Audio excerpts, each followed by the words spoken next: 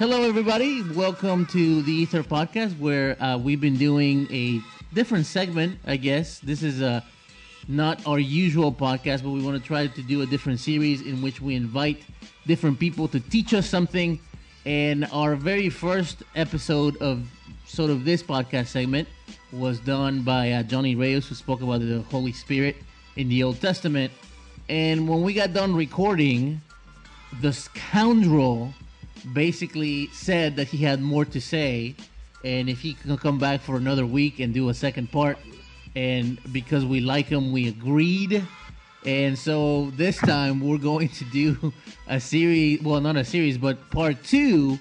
We're going to talk about the Holy Spirit in the New Testament and sort of how you bridge that gap. So he is back. He again, just to tell you a little bit about him, he is a college ministry minister in the Palm Beach Church of Christ in Palm Beach, Florida.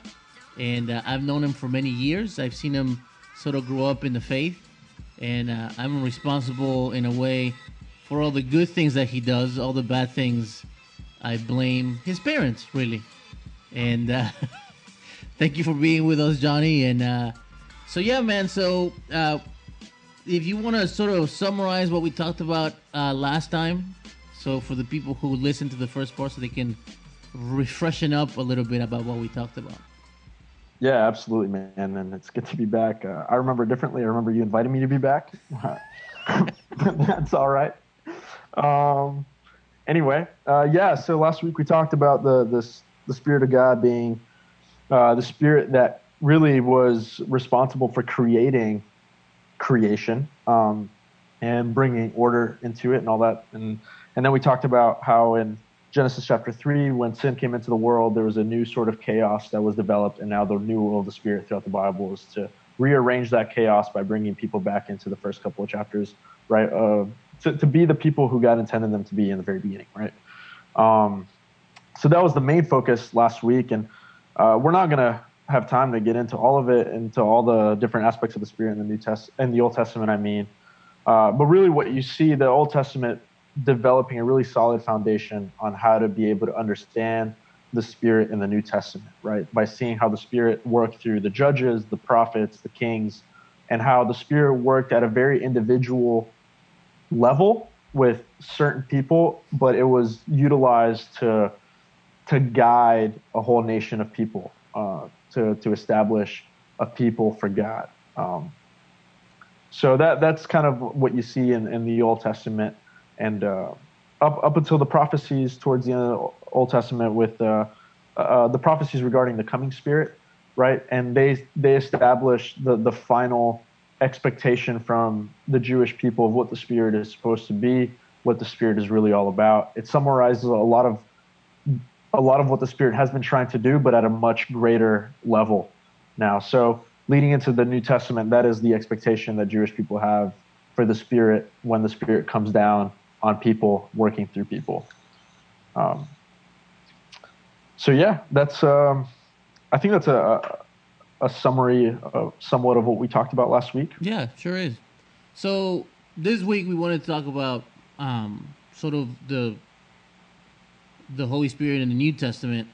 And before we really get into that, so bridge the gap for us here. Like how do we go from one to the other? What are some of the similarities, or if there isn't, but I think part of what we're going to talk about is that it's exactly the same. Right. But so bridge the gap for us here, because I think people tend to think that the Holy Spirit in the Old Testament is different from the one in the New Testament, but it's not. So sort of bring those two together for us. Yeah. So, it's absolutely the same. What's the same is that, it's the same, powerful Spirit that is really God in our presence. It's a lack of a better word. It's a limited version of God in our presence that won't absolutely annihilate all of us. It's God's presence that we can handle. So in that way, it's the same. And the role that the Spirit is trying to achieve is the same in the Old Testament as it is today, right? So the bridge between the Old Testament and the New Testament really happens at Pentecost, where Pentecost is the fulfillment, the partial fulfillment of the prophecies that end the Old Testament regarding the Spirit, right? So the day of Pentecost in Acts chapter 2 is actually the bridge. It's where you have 500 or so years where nothing about the Spirit is recorded. You know, there are no prophecies. Nothing about the Spirit is recorded. Nothing has changed from the Old Testament. But then when the day of Pentecost happens, all these expectations that the Jewish people were waiting on start to take place. And that changes the course of the rest of humanity. And being able to understand Pentecost, which is probably one of the most controversial topics in the Bible in terms of how people interpret it, is really facilitated if you have a solid understanding of the prophetic messages, specifically in Ezekiel chapters 36 and 37, Joel chapter 2, and Jeremiah. I'll tell you right now. In Isaiah chapter 32, not Jeremiah. In Isaiah chapter 32. So being able to understand those prophecies will really help you to understand what goes on at the day of Pentecost, and being able to understand the role of the Spirit in miracles and in signs, things like that, will help you understand the events that take place in terms of the speaking in tongues, that sort of thing. But yeah, from then on, the role of the Spirit, though the same, takes place in a much larger scale. So instead of it being in a very individual level, right, like through the kings or through prophets, right, through individual leaders, it really happens through the masses of people. So that's really the main difference. Well, when you say the masses of people, you mean the church. Yeah, believers, right? Faithful Christians who now get to experience the Spirit the way the kings experience the Spirit. Now, this concept of the dwelling Spirit makes it a little bit different, but not all that much. The difference is in the permanence aspect of it. Right. But in what the Spirit is trying to achieve, not really. Well, just to go back and to refresh people's minds, one of the things that we talked about last time was how in the Old Testament the Spirit came and might have temporarily come to a person, right? Maybe to accomplish a certain task. Right. It wasn't like an indwelling forever. Or so for example, Gideon is going to battle, and maybe for the duration of the battle, the Spirit comes upon him. When the battle is done, it leaves.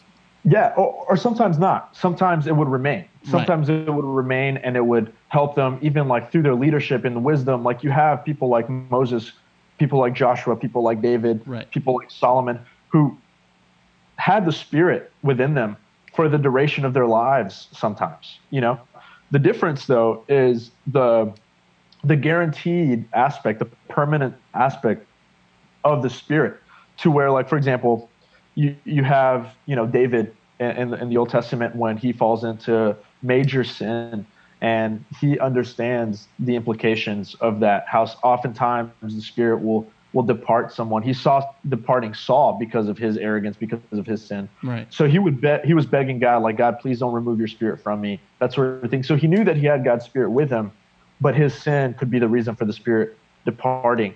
The difference in the New Testament now is that there isn't that fear of, like, because of sin, I'm going to lose the Spirit is going to depart, right? Like, the Spirit didn't guarantee David's salvation the way it guarantees a disciple's salvation today. Right. Now, you talked about these prophecies and us understanding those in order to understand what's happening in Pentecost. So explain the gist of those prophecies a little bit.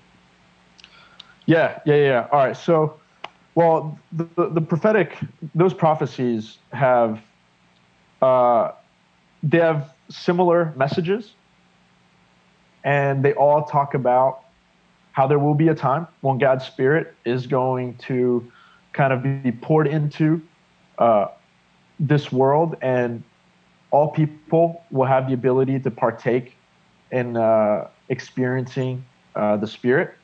these messages talk about they have like an undertone of judgment coming in, and a lot of these messages are a call. They're prophetic of what's going to happen, but they're also a call to the present nation of Israel to repent. Right? In Joel chapter 2, for instance, he talks about an army of locusts and all that stuff, and it's a message about like repentance. So when Peter talks about it, when Peter preaches about it on the day of Pentecost, that specific message is meant to get people to turn their hearts to God. Correct. Right? So being able to understand what it presently meant for the people in the Old Testament will help you understand, like, you know, what is required for somebody to even be able to participate in this new creation. In Ezekiel chapters 36 and 37, it talks about a whole new creation. In Isaiah chapter 32, it talks about it in the same way. There's a whole new creation that is going to take place when the Spirit is poured out upon everyone. So it really sets an expectation for the believers when they start to experience it. You know, I love how, like, in the end of chapter 2, you have, 3,000 people being baptized, coming to faith. And it makes a lot of sense why you have so many people turn to God in that moment, because they just witnessed something that they've been waiting on for 500 years, and their expectations are out of this world, because they really understood what those prophecies were all about. They really understood how powerful the Spirit was in the Old Testament. So when they see it taking place, these people are convinced. These people are blown away by what's happening, So that's the idea of being able to. That's the importance of being able to understand what those prophetic messages were all about and what they were insinuating. Regarding miracles and wonders and signs in the Old Testament, that's also very important to understand why it is that they took place, when they took place, what was the purpose of miracles and signs in the Old Testament. Because when you see miracles and signs in the New Testament, and regarding Acts, you see people speaking in tongues.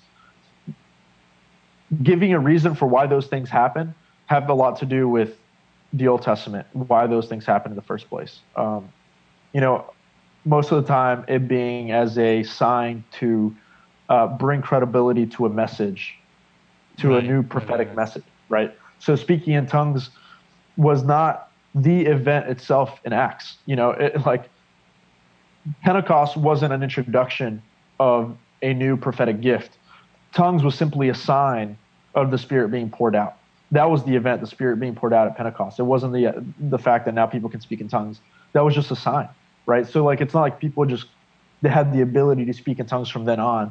It's not like it was used for any other reason other than bring credibility to the prophetic messages that were being fulfilled. Right. So it's like God sends Moses to speak to Pharaoh.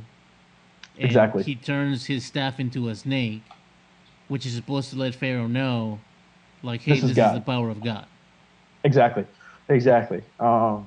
So you see that in Acts chapter 2, and then you see, so many events taking place, especially in the book of Acts, where you see the history of the first century church, right? Kind of the beginning of evangelism and all that stuff. And when you look at the miracles that take place, when you look at the signs and the wonders that take place, it's a lot easier to understand why it's happening when you look at the pattern, right? Right. So anyway, yeah. So in a sense, and not that I want to take a huge theological diversion here, but it's even speaking of the gifts of the Spirit now, and especially the miraculous gifts, because the coming of the Spirit and the coming of the kingdom has already been affirmed by the miracles that they were performing in the book of Acts. We shouldn't necessarily expect to have the same kind of miraculous powers per se, because the function of those miracles has already been fulfilled in that it's been confirmed, because those people were able to do those things. We confirmed it. Yeah, absolutely. I mean, to say that God can't perform miracles through people today would be blasphemous. Obviously, God's not limited to such things, and who knows? Maybe evangelizing to a tribe that has never heard of these things, maybe that would be a very appropriate time for miracles to actually take place. Right. But right, So my power to be able to turn full-grown dogs back into puppies isn't necessarily from the spirit. I may have a demon. Correct. In me. Yeah, but I'm even kidding, like by the way, I don't have that power. really, but for example, like the way people use miracles today, right, to bring healing, to bring to make people's lives better, like that is not what you see in the New Testament, right? Even Jesus doing that, his miracles were meant to show people that he had the power of God. Now, he chose to show those miracles by healing people because there's no better way than to utilize that. He could have flown if he wanted to, right? Right, but he was compassionate. He was caring. Right, like his mission is still to bring healing and all those things. So why not use it in that way? But that's not why he did it, right? Like the true purpose for that was to bring credibility to who he was. Like, for example, another really controversial passage in the Bible is in Acts chapter 10, right, where you have Peter goes to evangelize to Cornelius, who's a Gentile, and what you see is Cornelius being filled with the Spirit. People in his household are filled with the Spirit to speak in tongues, and then Peter goes ahead, and he's convinced that God has truly allowed the Gentiles into his kingdom, right?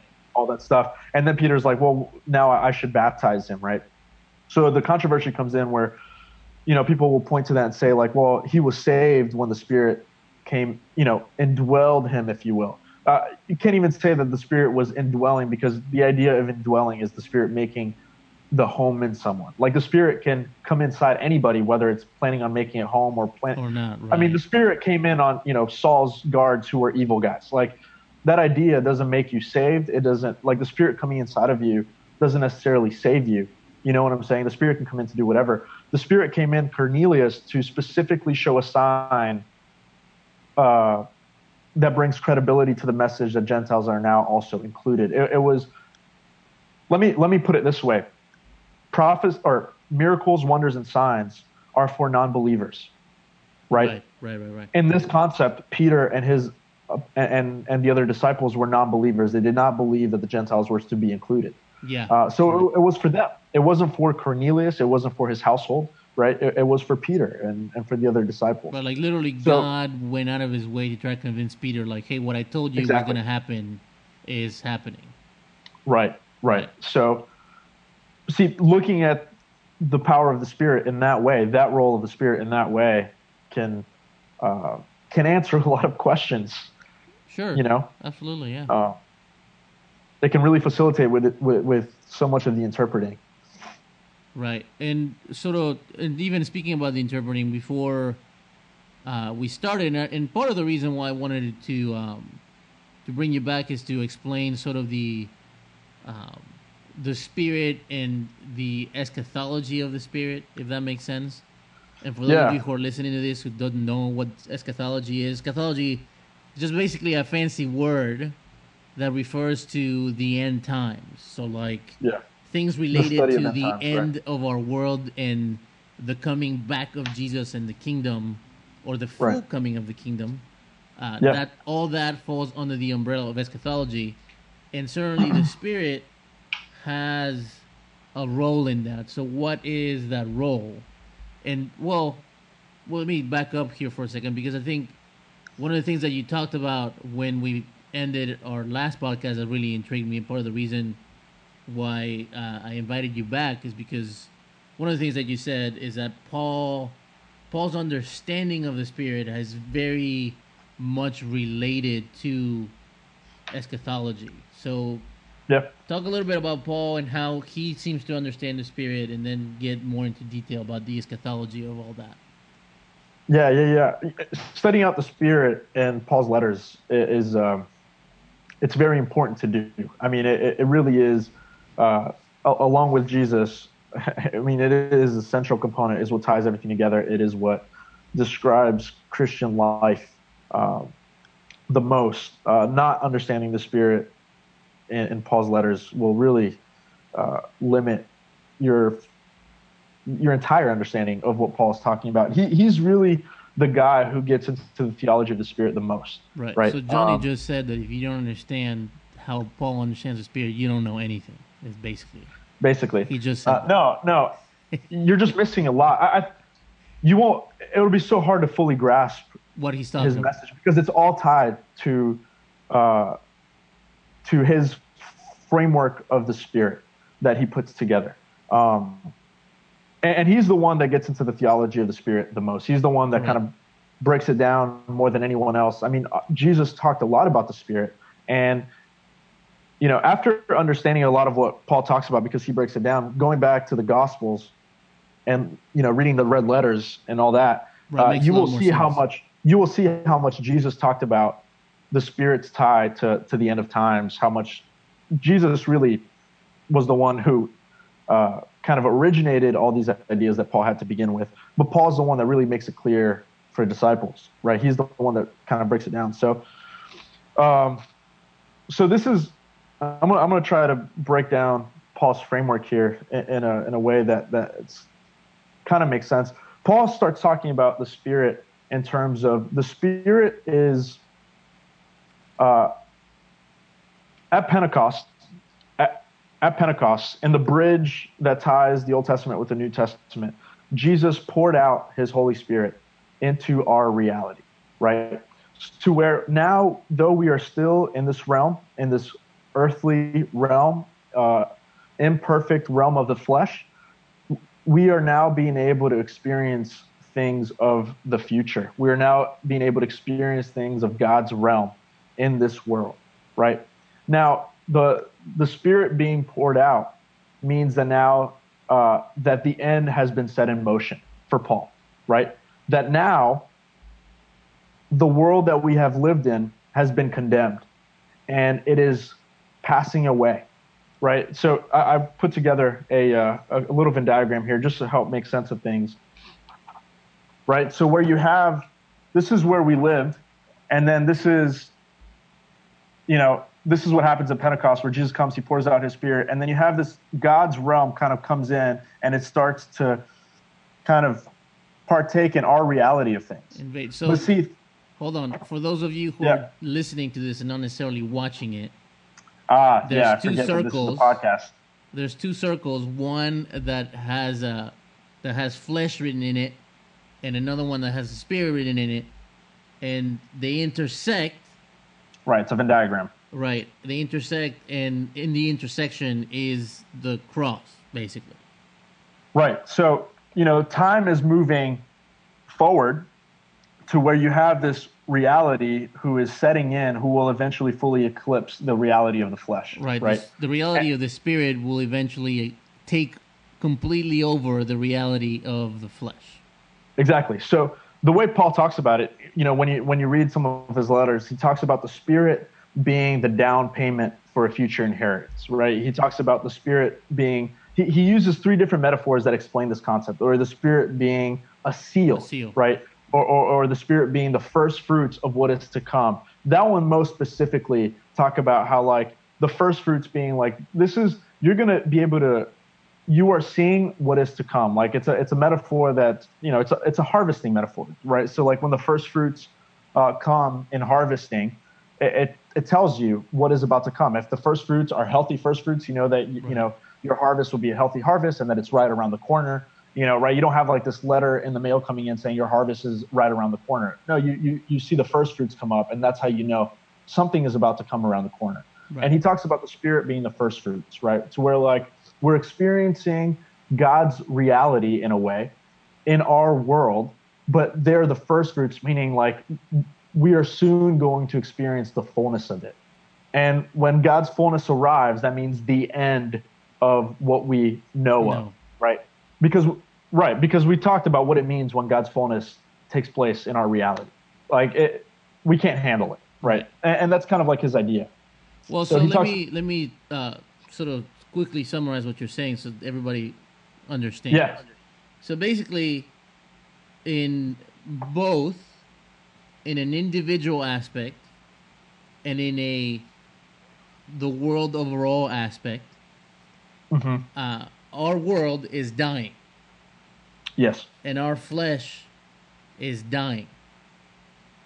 And what is taking it over and what is coming more and more to life is the spirit realm, if you will, the kingdom of God. Yeah. And so we are part of a dying world, and that world is going away. And what's coming as time progresses is a full-blown expression of the spirit, the full-blown kingdom. And right now, we're seeing a little bit of an overlap. Exactly. Gotcha. Yeah. So, for example, like if you read in Romans 8, he does a really good job explaining this concept there. You know, it's starting in the second half of Romans 8, when he talks about glory and suffering or something like that. I think that's what it's titled in most Bibles. Starting in verse 23, or no, starting in verse 7. I can't remember. It doesn't matter. The second half of Romans 8, he talks about our. He kind of describes what our existence in this time is like as disciples, right? He's assuming here it's like you are a disciple, you are now a spirit person, you have the spirit within you. He uses the metaphor of birth pains, right? He talks about like right now we are in labor pains, where we are still suffering in this world because we're still humans in the flesh, though we are experiencing the spirit. We're not fully experiencing the spirit. So it's kind of like we're in these birth pains where things are still painful, yet what it's going to produce is a new birth in the end, right? So the scriptures in the old prophetic messages about the coming spirit, when it talks about this whole new creation, this beautiful, perfect creation, right, where there's justice and there's peace and all that, that is not yet taking place. That is not yet taking place. That is going to take place when God's glory fully comes in. That is going to take place when the spirit fully gives birth. Right now, we're in the labor pains, right? And that mindset is really crucial for Paul because he doesn't want people to have the wrong expectation of what it means to have the spirit. It does not mean that now everything is going to be perfect the way, people expected when they read those prophecies about a new creation. Right. But because the spirit is very much involved, there is supposed to be a transformation taking place anyway. The fruit of the spirit, it's still going to bear in your life. Right. So if you read in Galatians chapter 5, he talks about that the spirit will still bear fruit in this world of things of the future world, if you will. Right. You know what I'm saying? So you will see signs of peace and joy and love, though it will not be all perfect the way it will be in the future. Well, and you actually just made me think of something, because one of the things that Paul talks about constantly that I think we don't talk about often, and I think we don't really want to talk about either, is sort of this idea, and even Jesus talks about it, is sort of this idea that we are supposed to suffer. Yeah. Because Jesus suffered. Mm-hmm. But I think that also ties into this whole idea of the spirit in a few ways. One of which is that, like you said, this is the birth pains, right? And having seen a birth twice through my wife, having been there with her having squeezed my hand to the point that it was numb, right? Before the joy of a baby comes, there's a lot of suffering. Yeah. And in a sense, because we're sort of in this in-between stage, right? Right. We're going to suffer. Absolutely. And that is a normal consequence of the spirit and a normal consequence of the kingdom coming. And to a certain extent, it makes sense, because I think part of also what's happening in that there's an overlap. There's things that don't belong. You know what I mean? Like, right. We're gonna suffer because we are turning into creatures, in a sense, that are not of this world, right? And the mere fact that we are fitting in less and less, and if we are indeed being transformed by the Spirit, there are going to be things that we're about and things that we believe that are going to be opposed by a different world. It's just the bottom line. And so I think even this idea that we're supposed to suffer, I think if we are indeed being spiritual, we are going to be weird and we are going to suffer. And people are going to go like, why are these people being this way? Yeah. Yeah, absolutely. But, it's so important to understand this framework that Paul breaks down, this framework that he emphasizes. Because, one, it puts you in this place where you expect to experience things of this world, like you just mentioned, right? Suffering. But you don't lose hope because you understand what the Spirit is. Because you understand that the Spirit is evidence of what's to come.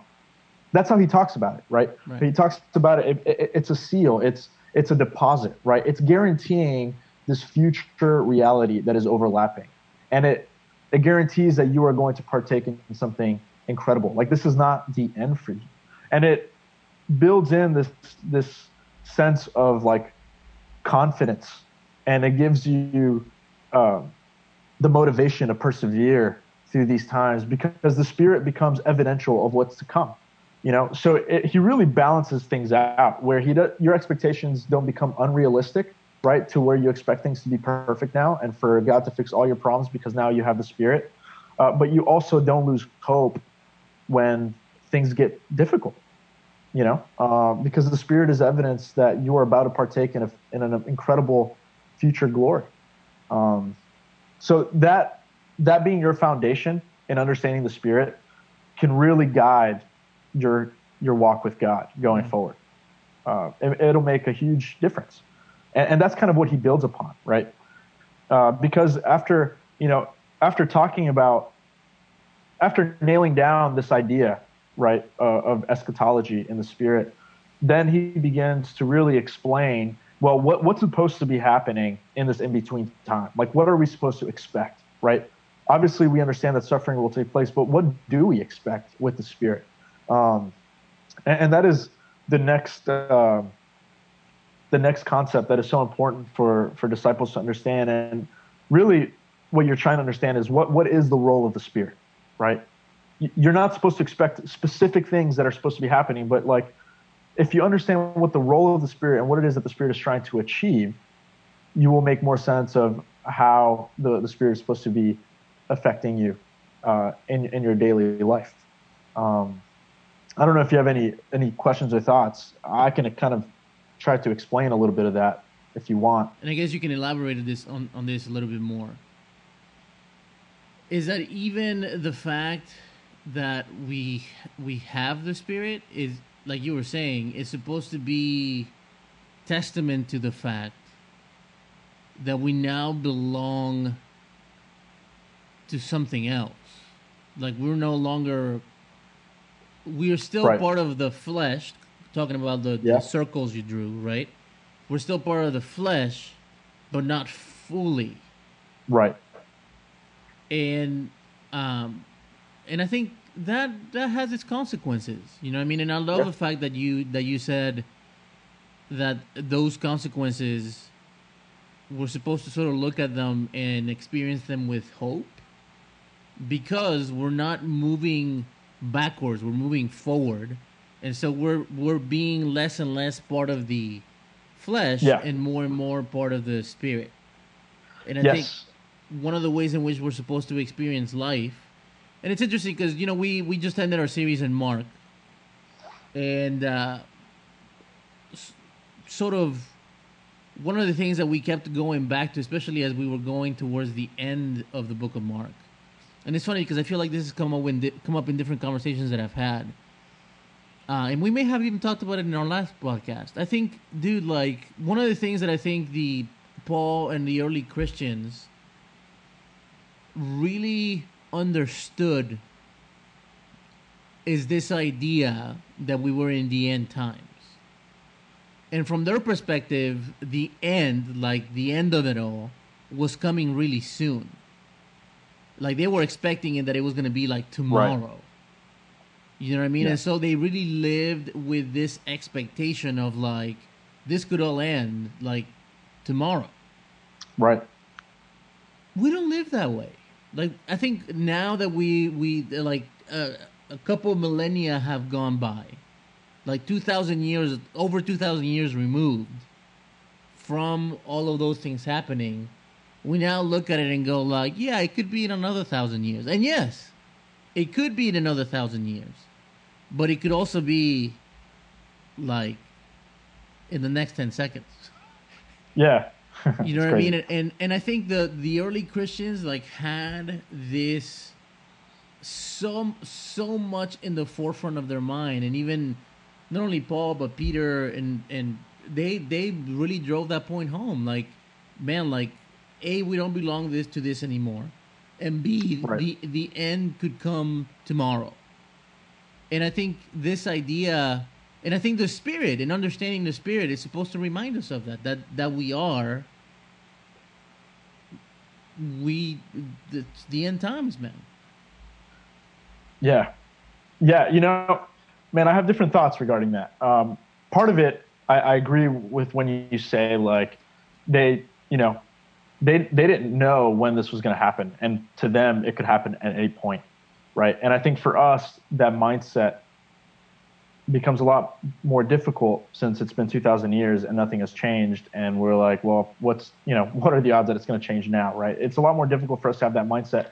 But I don't actually think that was what motivated Paul and a lot of these people, because I think they understood God's value in his creation. Right. And that God wasn't just trying to get rid of his creation, right? God wanted to transform his creation and have a people in this world that would represent his name, right? So for Paul, his understanding of being transformed to live according to the Spirit had more to do with representing God in this world than being ready for when God's realm completely eclipsed ours. I don't know if that makes sense. Because that's what God was trying to do all along, starting in Genesis chapter 1 and 2. He wanted to create a people in this world that would represent him, that would reflect his glory. Correct. That's what he wanted, right? So that's how they would talk about our reality in this world. Right? It's like now, you know, Paul talks about flesh in a couple of different ways. He talks about flesh in the sense that he is physically flesh, right? Meaning like he is a human being in an imperfect body. But he also talks about flesh not in the physical sense, but he talks about flesh as a way of life, as a way of this world, you know, a lifestyle that is governed by the wisdom of the flesh, the wisdom of humanity, you know? So he talks about flesh in two different ways. He talks about being flesh, but now that you have the Spirit, not living according to the flesh. Right, correct. Right? Now you live according to the Spirit, meaning now you were expected to represent a futuristic way of living in the present times. Right, yeah. You know, and that was that was like what they tried to pursue. That's how they would try to align their way of thinking. Right, and so, well, I don't know that I was necessarily meaning that it was their motivation, because that's not really the point I was trying to make. I think, if anything, to sort of put it whole, right, to package it nicely in a nice little muffin-sized bite of understanding, right? So, this idea, and I think they all go together, and I think they in the end they all complement each other, right? Because understanding that the Spirit is sort of a sign of what's coming, right?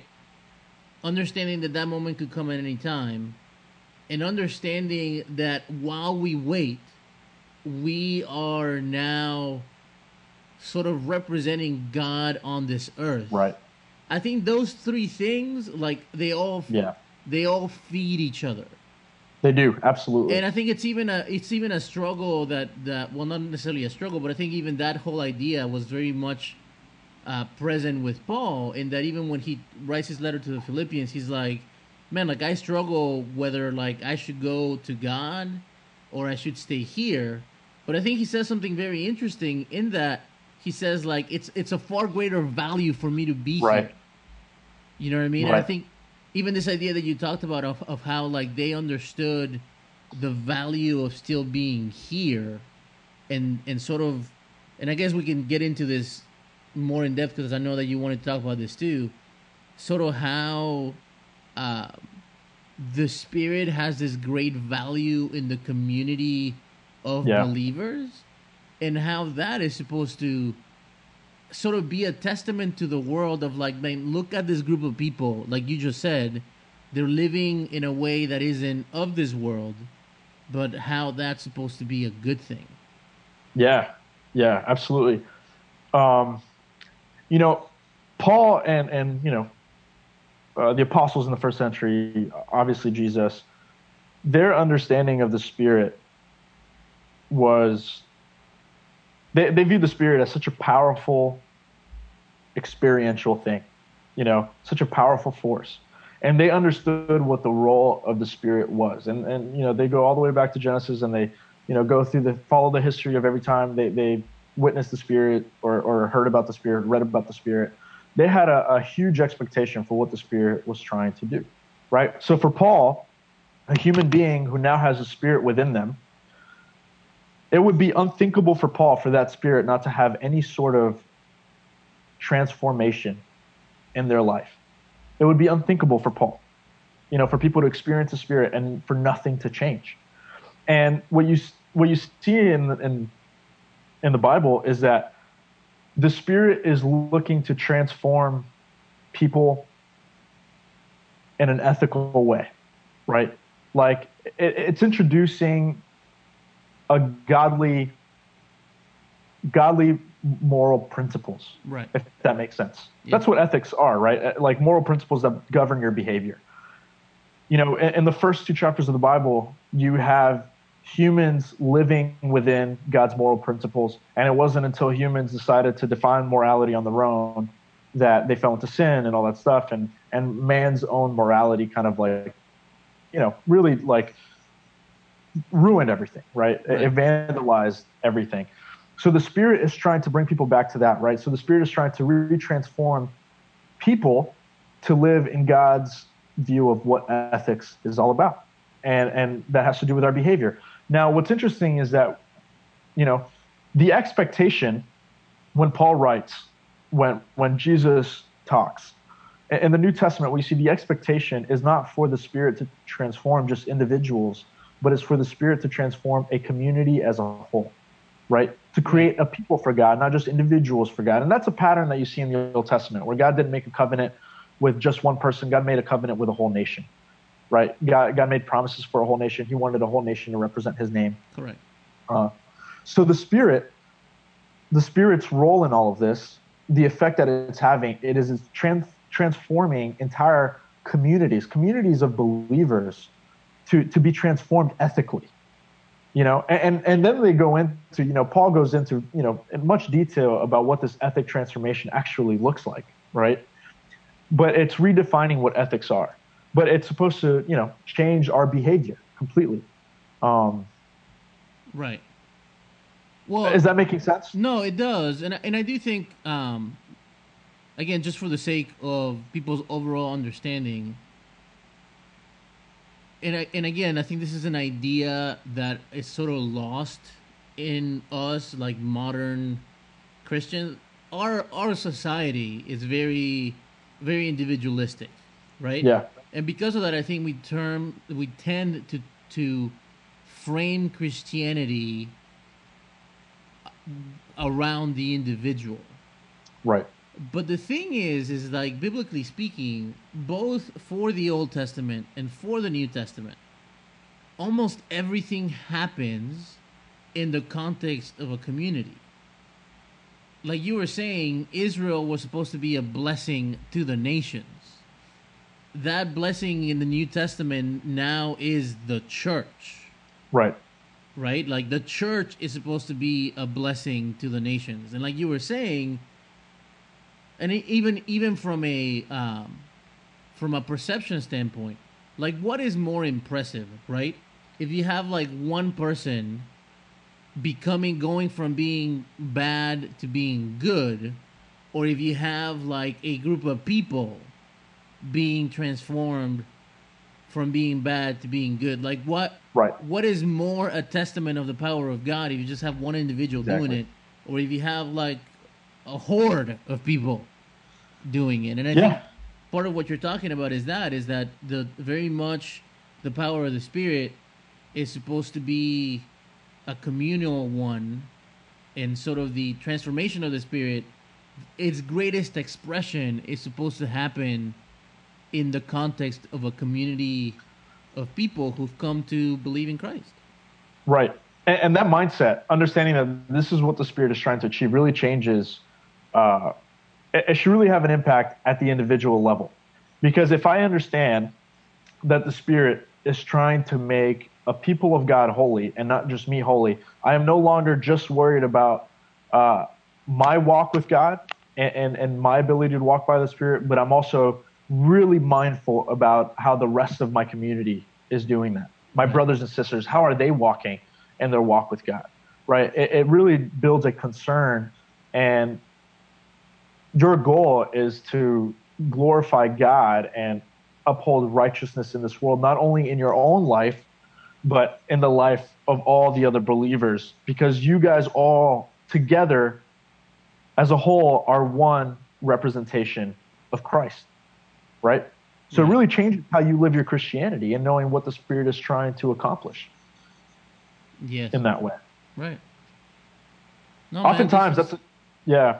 Well, what I was going to say is that oftentimes it's such a huge issue in the churches, right? Where sin creeps into the church and sin isn't fully dealt with because you have people who are just concerned about themselves and they see sin and they're like, well, that brother's got to figure some things out. But, I'm focused on me, right, or maybe we don't, or maybe we don't see sin because we're not looking for sin. But it really changes everything if your mindset is now about like, man, I am now part of a people of God who are representing God. Like for sin to creep in someone else's life is essentially sin creeping in my life because I am part of that body. And it affects all of us. And more than anything, it affects God because that is the point of being a people of God, is to glorify God. So anyway, yeah. Right. And even just to add to what you're saying, right? Like I think even if, I mean, this whole idea of the Spirit in the community makes so much sense, biblically speaking, that even when you look at the gifts that the Spirit is supposed to give us, right? Right. Who's ultimately supposed to benefit from those gifts right. is the community. Exactly. Like our gifts are meant to be for the good of the community, and Paul talks about that in 1 Corinthians. In both letters to the Corinthians, he talks about that in Philippians. Everywhere that talks about all that in Romans, everywhere that he talks about the way that the Spirit gifts us, in a sense, he's really talking about in that ultimately that gift is supposed to benefit the church. It's not Absolutely. just for our benefit, but it's for the benefit of the church. And in fact, if we're not using it for the benefit of the church, we're in a sense misusing it. Yeah, absolutely. One of the most thorough chapters that talk about how the Spirit is supposed to transform the individual and the community are in Romans chapter 12 through 14. Right. And he gets very specific about what the expectations are in the Spirit transforming your life. And he uses that as kind of like a standard. Like if your life is not being transformed this way, like you're arguably you're not walking by the Spirit, meaning the Spirit is not having a powerful impact in your life. Right. And he lays out like what it looks like for people to be transformed by the Spirit, for entire communities to be transformed. Like those are passages that are very important to read and even set as our personal standard of what ethics really looks like in the Spirit. Galatians chapter 5, obviously, it's one of them where he focuses more on what it means to live according to the flesh and not the Spirit, right? Right. So he gives both perspectives. It's like if you live this way, then you're not living by the Spirit. If you're not being transformed this way, then you're not living by the Spirit. Correct. Yeah, no, this has been awesome, man. This has been a really good discussion on the Spirit, and really, I think one of the, again, like, I think it's important for me to drive this home again is we tend to sort of fracture and disconnect a few things. One is the Spirit in the Old Testament and the New Testament, and another one I think is like we tend to separate all these things, and I think like the Spirit is the same in the Old Testament as it is in the New. The Spirit is part of the kingdom of God in a spiritual realm, but at the same time, it's supposed to aid us in this world, right? And yes, the Spirit comes upon us as individuals, but at the same time, it's also part of the church. It's also part of the community. And I think we can benefit so much more from the Spirit and from our understanding and even from our reading of the Bible and the understanding that the Spirit plays in our lives when we understand these concepts as they should be and is keeping all of these things in mind. Yeah. Let me say one more thing regarding this with what we've been talking about and how the Spirit is supposed to transform us. I think a quick misconception can take place when we look at how the Spirit is supposed to be transforming us, right? And if we don't see it, we can just assume like, my goodness, like I'm not walking by the Spirit, therefore I don't have the Spirit within me. Or when sin comes in, you know what I'm saying? And we can think that like the Spirit is not doing what it's supposed to be doing. Mm-hmm. Paul fully expects a transformation because he knows the power of the Spirit. But what Paul also doesn't expect, and when he lays out these lists, he doesn't expect people to go ahead and accomplish these things. And if they accomplish these things, then they will earn salvation or anything like that. Like, part of the role of the Spirit is to remove the burden from us of having to earn our salvation, right? Like, the transformation is a fruit of the Spirit. The transformation is not a requirement for the Spirit. That's so important to understand because we can really burden ourselves to thinking that we have to live a certain way in order to be saved. He talks about like the Spirit being, our deposit, our seal for a reason. He's saying like, you are saved. Right. Like, you don't have to be worried all the time. Because you're not perfect, you don't have to be worried all the time that the Spirit is not transforming. Like, the fruit of the Spirit will take place in time as long as you align your way of thinking with repentance with the Spirit. Those things will take place and you will be transformed, right? But you don't have to worry that, your salvation is always at stake. Like, it really removes that burden. Jesus says it perfectly. He says, my yoke is light and easy because the Spirit does the heavy work. The Spirit is what makes you righteous. You don't make yourself righteous. Right. All these things. That's such an important concept to understand. Yeah. It's part of the hopeful aspect of the Spirit. Right. And, even mentioning you that scripture where Jesus says, like, my yoke is easy. He says that sort of in contrast to the burden that the Pharisees placed on people, which was very much driven by performance and how much you stuck to all of these things. So yeah, man, like, that's a super encouraging thought. Yeah.